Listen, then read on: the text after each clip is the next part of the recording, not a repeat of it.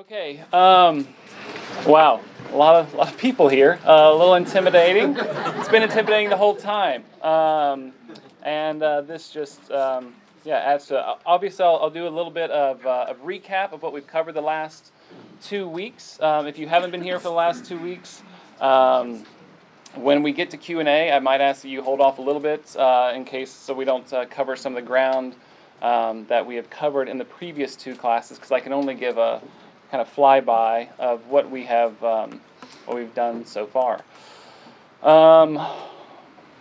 I came home last Sunday, and I just sat on my steps and cried because this is just exhausting. And yet, I have never gotten so much feedback for a class as I've gotten from these last few weeks. It's clearly touching a nerve. People are wanting to have these conversations. There are people who are hurting, or people who have loved ones that are hurting, and they're trying to figure out how do we navigate this with integrity as Christians, and also with the compassion of Christ. So, thank you for the many kind emails I've gotten, and please be kind if you disagree with me by the end of this. So, as I started 2 weeks ago, I said we have a few preliminary remarks to get out of the way.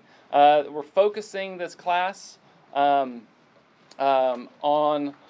same-sex sexual activity within the context of marriage. So it's not about gay lifestyle, whatever that might mean, or same-sex sexual activity in general, but we take for granted in this class that sex is something that is, for Christians, reserved for marriage. So the question is gay marriage appropriate thing for the church to sanction? And then within that context would be where homoerotic activity might take place. It's important then, along with that we define our terms, and I will strive to do that. And one of the ways that I think this really gets mishandled is when people talk about maybe homosexuality in general. And even if you are, especially if you're holding on to a traditional ethic, a traditional Christian ethic that sees same-sex sexual practice as sin, we have to be careful that we don't talk about same-sex sexual attraction as sin. Those are 2 very different things. So that's just an important piece to clarify. And I mentioned that this is not about needing to be PC, but there is the important missional piece of this. If we mishandle this, if we do this kind of ignorantly, then we can put unnecessary obstacles between the gospel and others, and that the law of love requires us to do this with compassion as we take seriously the suicide and homelessness rates, particularly among gay and lesbian teens. So I also mentioned, I didn't want to do this 3 times, but this got dragged into 3 weeks, that I struggle with my own sexual morality issues with lust. And so the analogy I use is that I feel like I am speaking, I'm working with a plank in my eye, trying to help those of you who have a speck in your eye to see more clearly. And the last preliminary remark was that we're kind of narrowing in on how we think about this in the church, not how we might apply this at a government or state level. This is not about how we should vote or what laws we should pass. That's a second-order question. That's beyond our scope. Then I pointed to a few ways that this conversation sometimes goes poorly or insufficiently. When we try to quickly end the conversation with platitudes like, it's natural, therefore it must be okay, where what I've said about these platitudes like it's natural or we can't judge or it's not loving is that those claims are insufficient but not irrelevant. So that's an important parameters. So it's not irrelevant to say that it's natural, but that's insufficient as a conversation ender. We have all kinds of natural inclinations that we still nevertheless feel like we need to limit. that Christians do see the need to hold each other accountable. So while we might not condemn, there is a judgment as far as holding each other accountable, and sometimes the loving thing to do is to do that very thing. Proof texting is also insufficient but not irrelevant. Sodom and Gomorrah, it does not really apply here. Leviticus 20, again, insufficient but not irrelevant, since we don't apply all of Leviticus. Appealing to how I feel or my sense of the Spirit is also insufficient but not irrelevant. Our discernment of the Spirit is not foolproof. None of us have kind of canonical discernment of the Spirit, so we always need to test that against Scripture. And I also said that it's entirely possible every person in here who is Christian evidences the fruit of the Spirit in some areas of their lives and not others. So there is, to say that the Spirit might be present in our gay and lesbian Christians' lives is not the same thing as saying, therefore, everything that person practices is approved by the Spirit. So that was week 1, Sunday 1. Sunday 2, I moved into to looking at different ways that this conversation might go that's a little bit better than those kind of quick platitudes, proof text, and so forth. So as I am aware, the two strongest cases for gay marriage first would be to say that when you see those biblical prohibitions, especially in the New Testament, that those are speaking to something that is way different than what we're looking for today in covenantal same-sex marriage. So it might be referring to men sleeping with boys, which was a common practice. That it might be referring to homoerotic activity outside of the context of marriage. And it might be referring to the kind of male sexual activity that was not about love or union, but it was about status and dominance in that honor-shame culture. So that would be one side of this argument. Some others, let me clarify on this. So they would say, yes, those biblical prohibitions still stand, it's just that they apply in these areas, not to covenantal marriage. The other argument would be to say something along the lines of, yes, Scripture seems to prohibit this. And yes, even those biblical prohibitions seem to go not only with this, but even what might be covenantal same-sex marriage. However, when we take seriously the suffering and pain that some of these prohibitions cause, then we might appeal to a higher law at work, the law of love, the law of compassion that says to maintain these kind of prohibitions is too high of a cost given the product that results from it. So when Jesus heals on the Sabbath, this might be the analogy, Jesus doesn't defend his healing by saying, I'm not working on the Sabbath. He instead defends it by saying, essentially, the law of mercy applies here. What is better, to do good or to do evil, to save life or to destroy, something along those lines. So, yes, there are prohibitions. However, sometimes there's laws that are stronger than that. So that would be it's kind of what I summarized as the case for. And, of course, there's the third option, that is, the Bible's not relevant, so why do we care? But that's not what we're doing in here. We're thinking, how do we hold a high view of Scripture and seeking to stay rooted in something like traditional Christian faith and yet still see a way to see gay marriage as an option for Christians. So the case for a traditional marital or sexual ethic would respond first that the cultural situation was not as different as claimed. So this might be a response to number one. So if you were here 2 weeks ago, I read several examples from a guy whose name, Preston Sprinkle, go ahead and get the giggles out, who showed historically that, in fact, while this is true, it's not the whole story, that there was consensual marital options for homoerotic behavior or love or marriage, whatever you might say. So it would be a challenge to number one of saying that's not quite the full picture there. And I find that I think he's right. And so I think for me the more compelling case would be that maybe there's a higher law at work.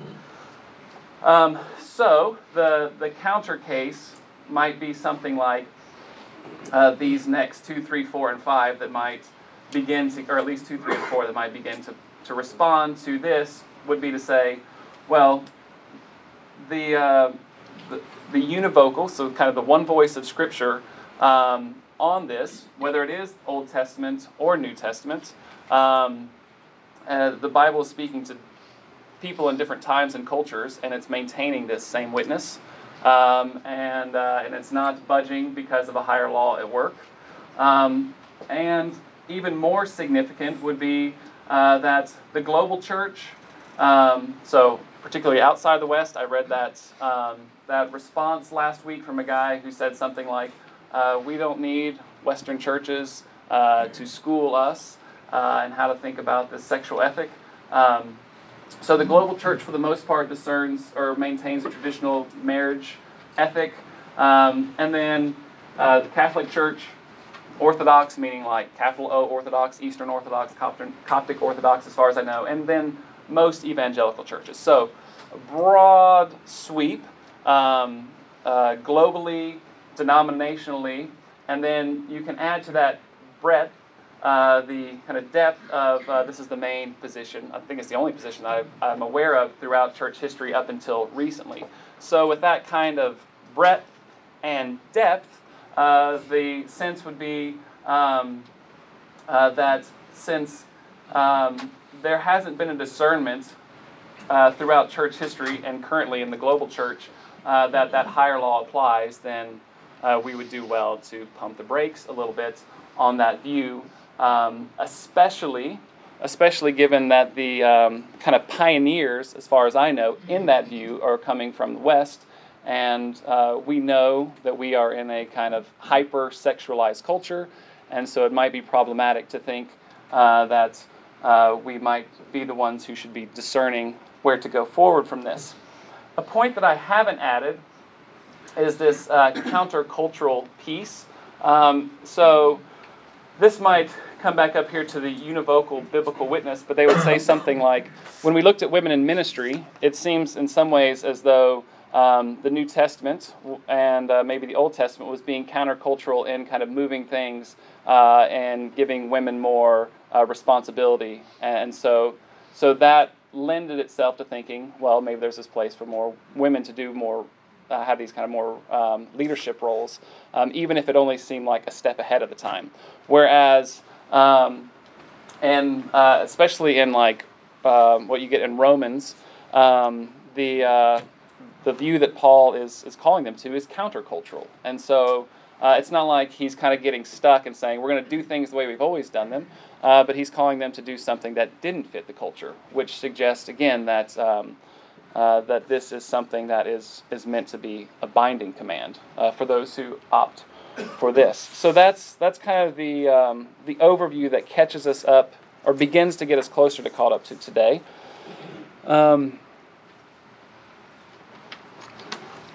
It's like Kavanaugh. Drink a bunch of water.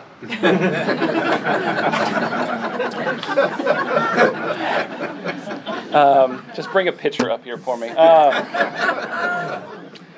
So this is where I'm nervous that I'm going to maybe stop being heard at this point. I appreciate the grace that you have shown and hearing.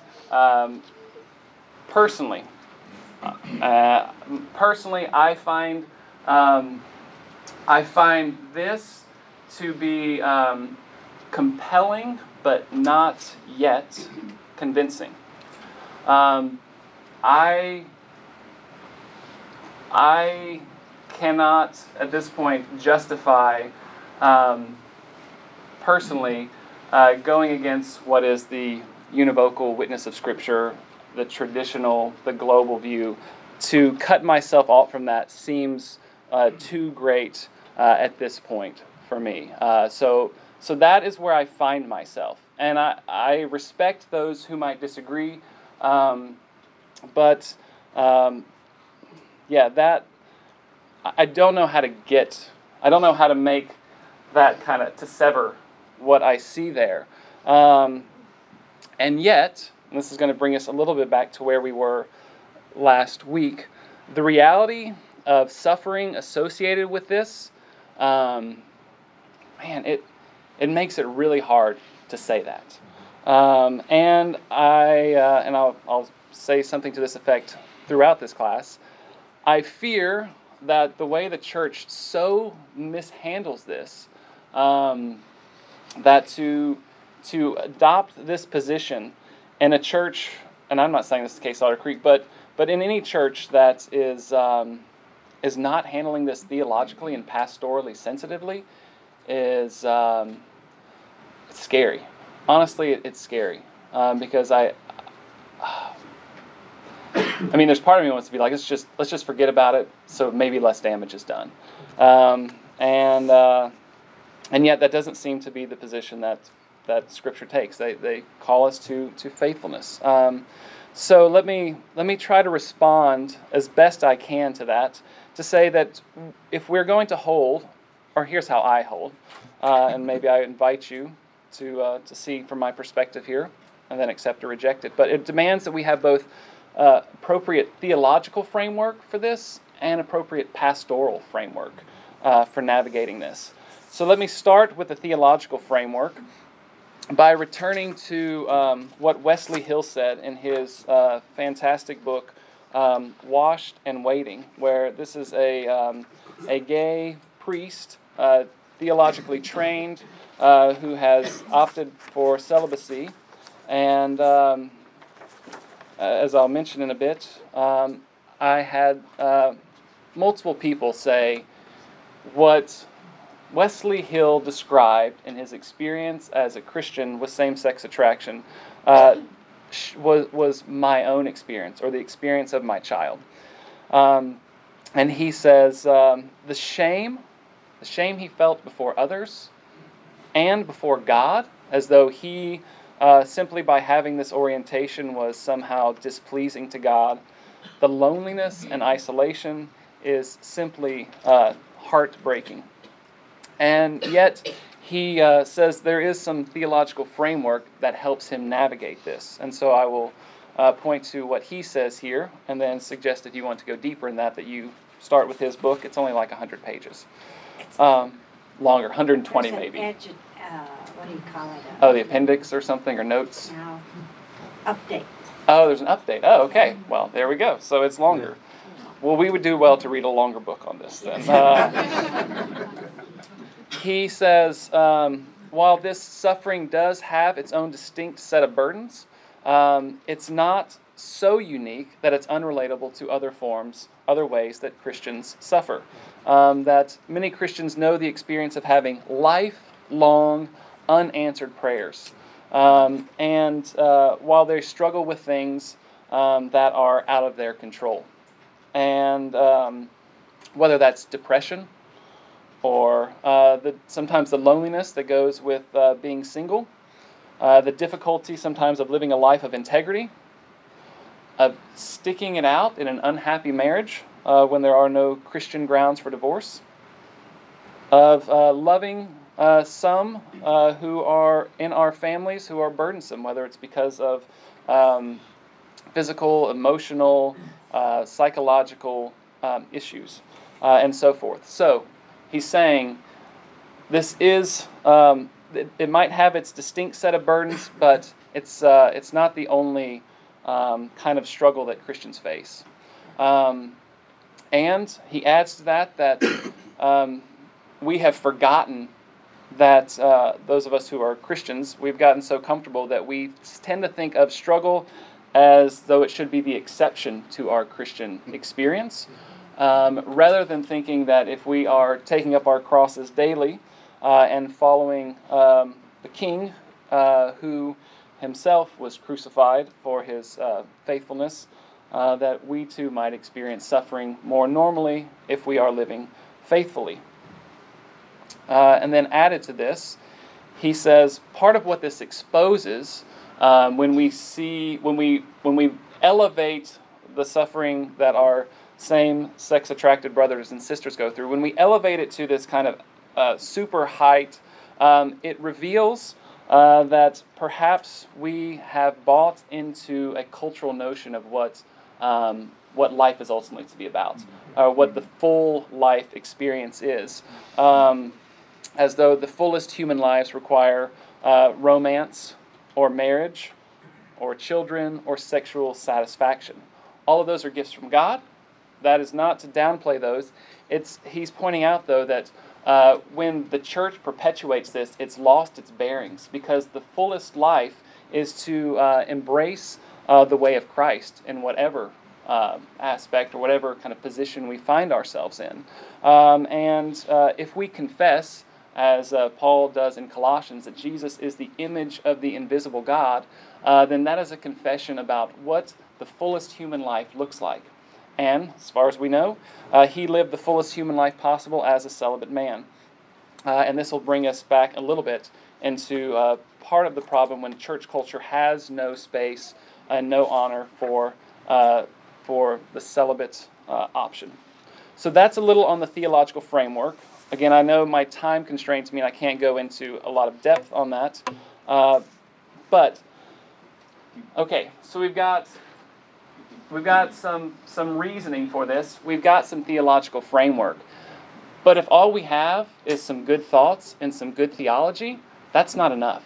If we don't also have some pastoral stuff in place to help this, we must have a loving, shame-free culture where same-sex attraction is treated without stigma, as we treat other forms of temptation. Where celibacy is viewed as an honorable path, maybe even more like a symbol of status, rather than as this kind of socially awkward phenomenon. Shame on us, right? And we have to be aware, when we talk about this theoretically, as I'm doing in this class, this is way more than theory. This is the reality for people we love in this church, and for the loved ones of people we love in this church. In the last 2 weeks from this class alone, I've had more than one parent tell me that their adult child is gay and have experienced this kind of isolation and shame. I've also had 2 adults come out to me this past week and say that Hill's words gave voice to their experience. In this very class. This is not those people or something. This is us. This is our family. Something that struck me in that. It was easier for me to talk about my own guilt with sexual sin than it was for my brothers to come and tell me about simple temptation. I mean, how backwards is it that it's easier to share guilt than temptation? It's painful. How do you, and maybe you're going in this direction, but how would we, as someone who hasn't experienced some of these things, avoid having that blind spot that creates no space for those people? I mean, is that something you were considering here or not? I'll talk a little bit about some resources toward the end, but it's not something I can solve in the last 20 minutes. It's a cultural shift, and the truth is, the responses I've gotten from this class tells me that Otter Creek is a place that does and can do that, but it just might not be clear. And so finding some way to voice that this is a safe place. But I don't know that I'm not a strategy person. Yeah, I don't think anyone here would ever say no or you can't. I just don't think we know what it feels like. I don't think we know. I just think we're ignorant. I think that's part of it, and Yeah, I'll point to a couple of resources of where something that Otter Creek might do to make steps in this area, kind of pastorally appropriate steps.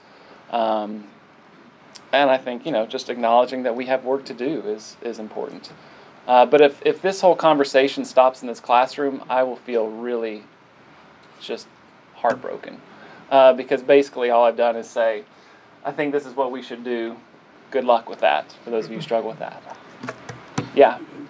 I just think, to respond to that, I think when you say it feels like, I think the first thing to do is to start building relationships with individuals who are walking through this. That's how you know what it feels like. And to know how to better serve these individuals is to build relationships with them. Right. And that's the first. But as he pointed out, there are people among us who are experiencing this, and how would we ever know to reach out and have that conversation with them? In my experience, it's trying to seek out relationships with those who trying to find people that are experiencing that. Yeah. It's hard. No, this is tough. Well, let me move through a little bit more of this, and then we'll do a little Q&A and maybe a little brainstorming if we have time.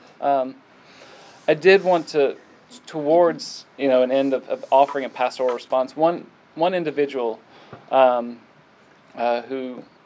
I spoke with this week said they would be happy with me making this announcement.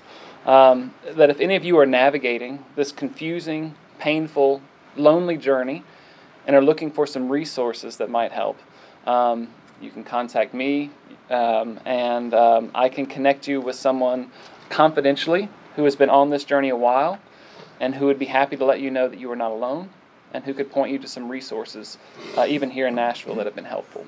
So throwing that out there, because if a few people have already spoken to me about this, that tells me that there are more people who are probably looking for help in this area as well.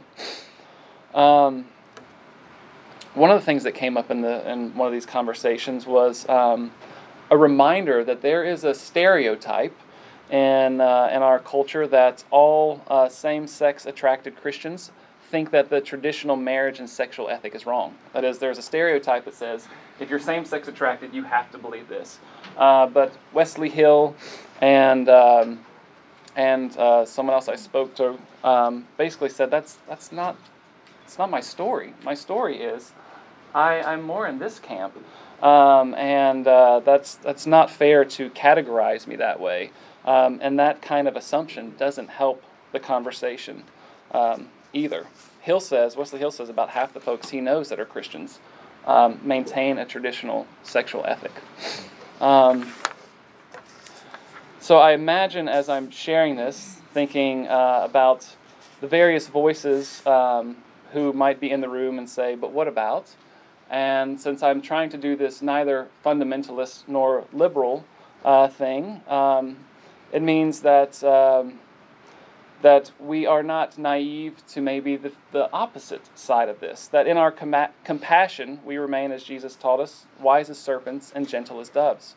We bear one another's burdens, but we mourn with those who mourn. Yet, we are naive if we don't think that the powers that be, that evil will seek to take our best intentions and use them to less than ideal ends. We see this in other areas. The compassion that we rightly have for the difficulties of single mothers has sometimes been leveraged to justify abortion.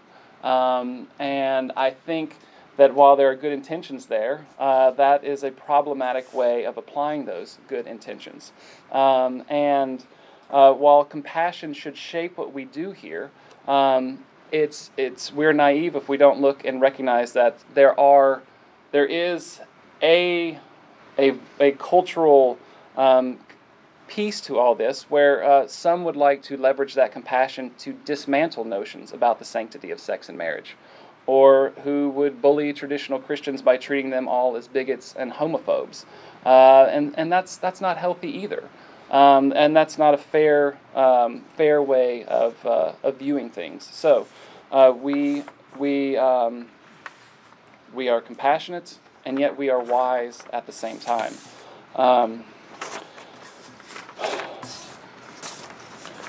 So might I begin to wrap some of this up? I told you where I stand on this. If you want to know a percentage, let's say I'm 85% sure I'm right. If I'm completely honest. This is not a 100% thing for me. And I have studied this in some serious detail. I feel strong enough that I will teach on it, and I will state my position. And because of that, the conversation remains open to me. I am always looking to learn more from the New Testament. I want to go where Scripture leads, but right now I am sticking where I sense that it's led. And, if the entire global church, not entire, but if there is this huge change globally and the discernment of the Spirit on this issue, then I would be willing to rethink my position. But because of what seems to me to be the biblical witness and because of the way the church universal seems to be discerning this, that's why I am where I am, without saying that I'll never change. I just don't foresee that. Okay, what does this look like practically then? Well, I've already kind of hinted at that. For those who have same-sex attraction, it may look like celibacy. This is what Wesley Hill opts for. For some who might have something of a spectrum of attraction, traditional marriage might be an option. There's a guy here in town. He was a Lipscomb grad, Peter Valk. Some of you may have heard of him, who is a gay man, celibate as far as I know, and part of his mission is to help churches think through this. But I think we have to hear, this is his own words, and you get a sense of his heart and the problem that he sees. To be clear, I have always had Orthodox Christian beliefs about how God invites me to steward my sexuality. That God calls all people to celibacy or to Christian marriage with someone of the opposite sex. But there have been plenty of bumps along the way. There have been plenty of times when, out of my loneliness and isolation, I reached out for something, anything, to make me feel again or to stop feeling. And while I've taken responsibility for my actions, and this is where I really want you to hear this, while I've taken responsibility for my actions, I've come to see that the source of that problem lies more outside than within. The church, and he's speaking from his experience here, isn't a place where single people can find deep love and friendship. The church isn't a place where celibate people can find family. My vocation of celibacy isn't valued. The rich theology of celibacy in Scripture isn't taught. There aren't clear pathways for my thriving. Straight Christians don't know how to love gay people well. The church doesn't prepare our pastors and parents to minister to us.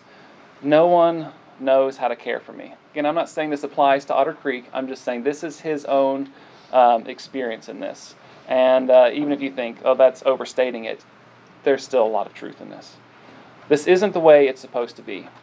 Gay kids shouldn't have to worry whether their friends or family will still love them when they come out. We shouldn't have to come out to see who will really love us, and I shouldn't have to write this post. So if you're thinking practical ways, he has a ministry that seems to be really well received, where he walks churches through doing this well. I don't know if we've had Peter Valk, or do you know, Hilton? He's here on Wednesday night. Is that right? Okay. Isn't Peter speaking in the Wednesday night class? Okay. So Josh, This coming next 2 Wednesdays. I Okay. believe. Josh, the shepherds have used him as a resource, particularly on a task force. Okay, well, good. So there's already connection. So I'm not saying this is the option, but finding something like this would be seems to me a wise kind of move. And I'm deeply grateful that the elders are thinking about this theologically and compassionately as we're navigating this.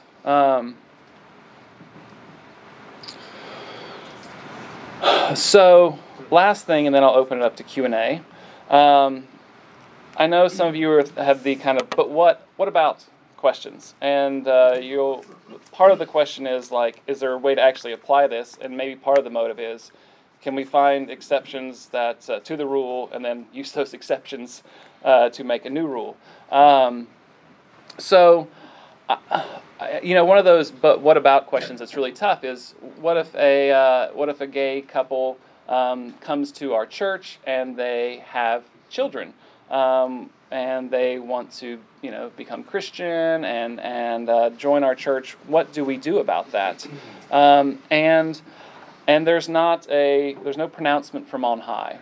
One strategy that I've heard that I think there's some wisdom in is to think about it the way other like missionaries might navigate handling polygamy in other cultures, where when they come into maybe an African tribe where polygamy is practiced, the move isn't to break up the families and make them look just like the ideal kind of Christian marriage might look.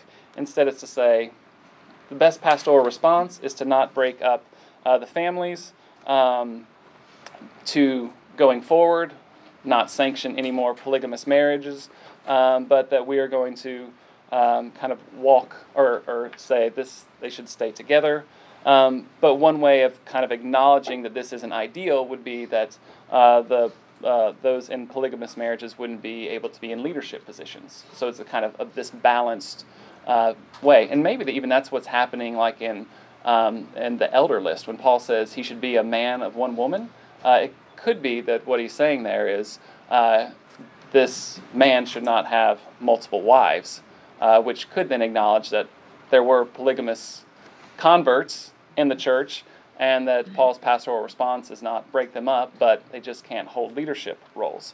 So that might be one way to navigate something like that, where we recognize that that there may be some wiggle room or some thoughtful ways of approaching this. All right, so now the part I fear the most. We got 7 or 8 minutes maybe for Q&A. Again, for those of you who haven't been here the past 2 weeks, I want to give priority to those who have kind of walked through this and heard all the nuancing, and then I'll open it up if there's still space. Yes? So going back to what you were talking about the scenario of a gay couple with children coming into a congregation, welcoming, accepting, but not allowing them in leadership roles. That's a particular sticking point among my Christian gay friends, because in many cases they feel there's a bait and switch that goes on, where when they come in, everybody says, "This is great. We will welcome you into our community, but only so far," and that there is a big difference between welcoming and "we're not going to make you leave." And for me, that's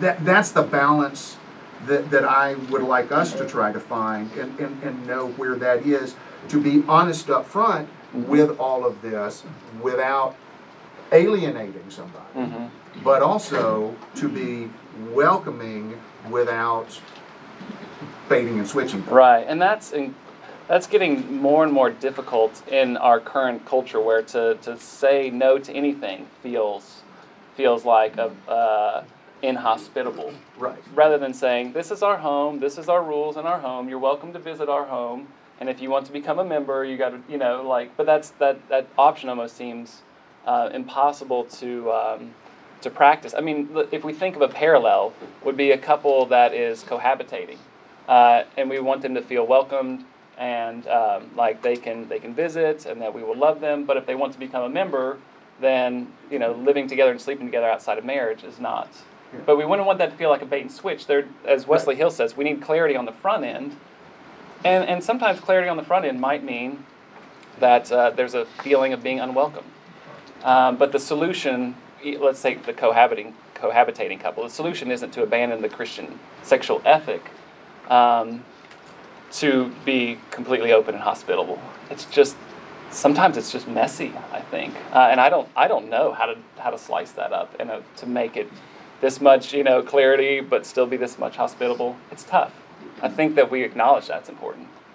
Going along with that, I just feel like, well, with my son, he's transgender and most of his friends are gay, but it's like saying that is the ultimate thing that you cannot be and who he is. And he's felt that he doesn't go to church anywhere because he's not welcome. He can't be who he is.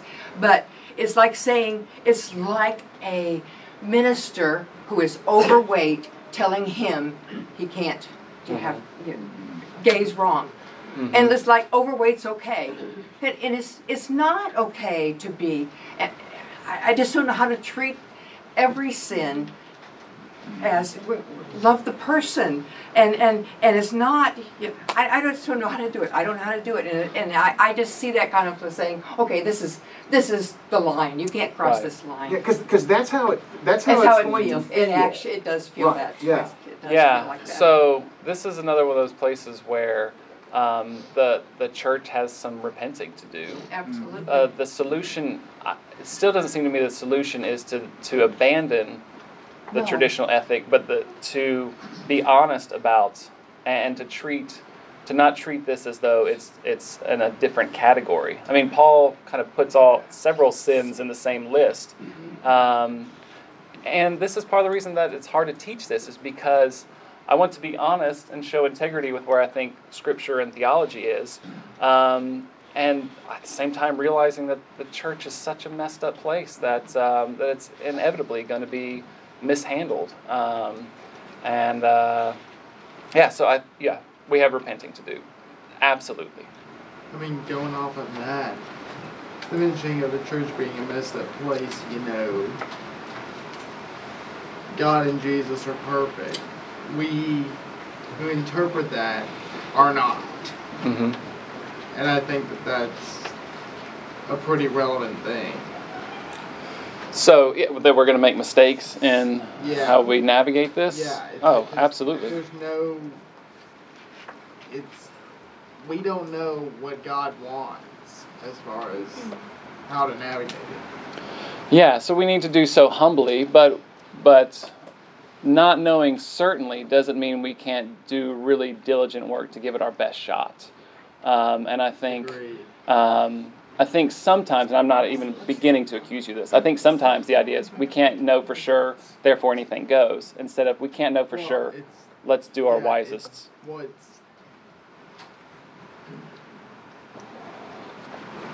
I've really enjoyed this whole discussion on all these topics, because I think that there's one way to do it on all these topics, not just, gay marriage or whatever, but all of them. There has to be more nuance. Yes, amen. Just,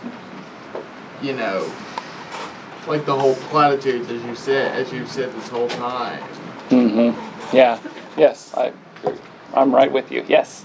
In your opinion, are there other biblical witnesses that we as a church have set aside or overturned or? So are there other places like this where the church is? Man, you asked that with like 2 minutes left. Man, I think there are places that are closer to black and white that we might. I don't want to just give a knee-jerk response. Maybe I'll think about that and come back to it. But there are places where I think so, at least it's more dark gray and light gray or something that and that's sinful. It's just simply sinful, and then it continues to perpetuate the idea that sexual sin or same-sex sexual sin is somehow of a greater category. Saw him, yeah. I was just asking, in this picture, yes. Can you bring this topic back to this picture? Oh, yeah. I don't have can I hold this? Yes. All right, so we'll finish out with thinking about how maybe this fits into the bullseye. We've tried to look at the biblical plot line, and that's part of where you see this traditional teaching, marriage, one man, one woman, seems to be the overall sweep of Scripture, from creation And it gets messy in the Old Testament where it's not only one man, one woman, but even those instances of polygamy seem to be described in the Bible as causing problems. Polygamy never goes well in the Old Testament, which seems to again show that's the view. And then that seems to continue throughout Scripture. So biblical plot line, that's how I might put this. Rule of faith, there's no pronouncement about this in the rule of faith. So that's not as relevant. The rule of faith is more getting to what's central than what these kind of ethical things. Coherency of Scripture, this is where the univocal biblical witness comes in. The love of God and love of neighbor is part of what I've tried to be arguing for about compassion and thinking this through pastorally, responsibly. And then if we were to try to discern the Spirit in this, that's where I'm saying that we're listening to how the Church Universal has done this and the Church Historical has done this. Experience matters. I don't know how many people seem to have kind of shifted or softened or leaned in when I read that account from Wesley Hill. Again, this is not the game ender or the conversation ender, but if we don't take that seriously, we're going to mess this up bad. Our ancestors, that's where I talked about the traditional view of things. Community, this is where we're trying to navigate this together. And then absolutely humility. If we don't have humility at the end of this. So where do I put this? Like I said, I'm 85% on saying it falls in that outside circle. Because I don't know how to justify not doing that. But perhaps 10 years from now, if the global church shifts and New Testament research changes on this, I might see it in the flexible category. I just don't see that happening. But always willing to learn and grow. All right. Thank you. Thank Josh. you all. Yes. Thanks, Josh.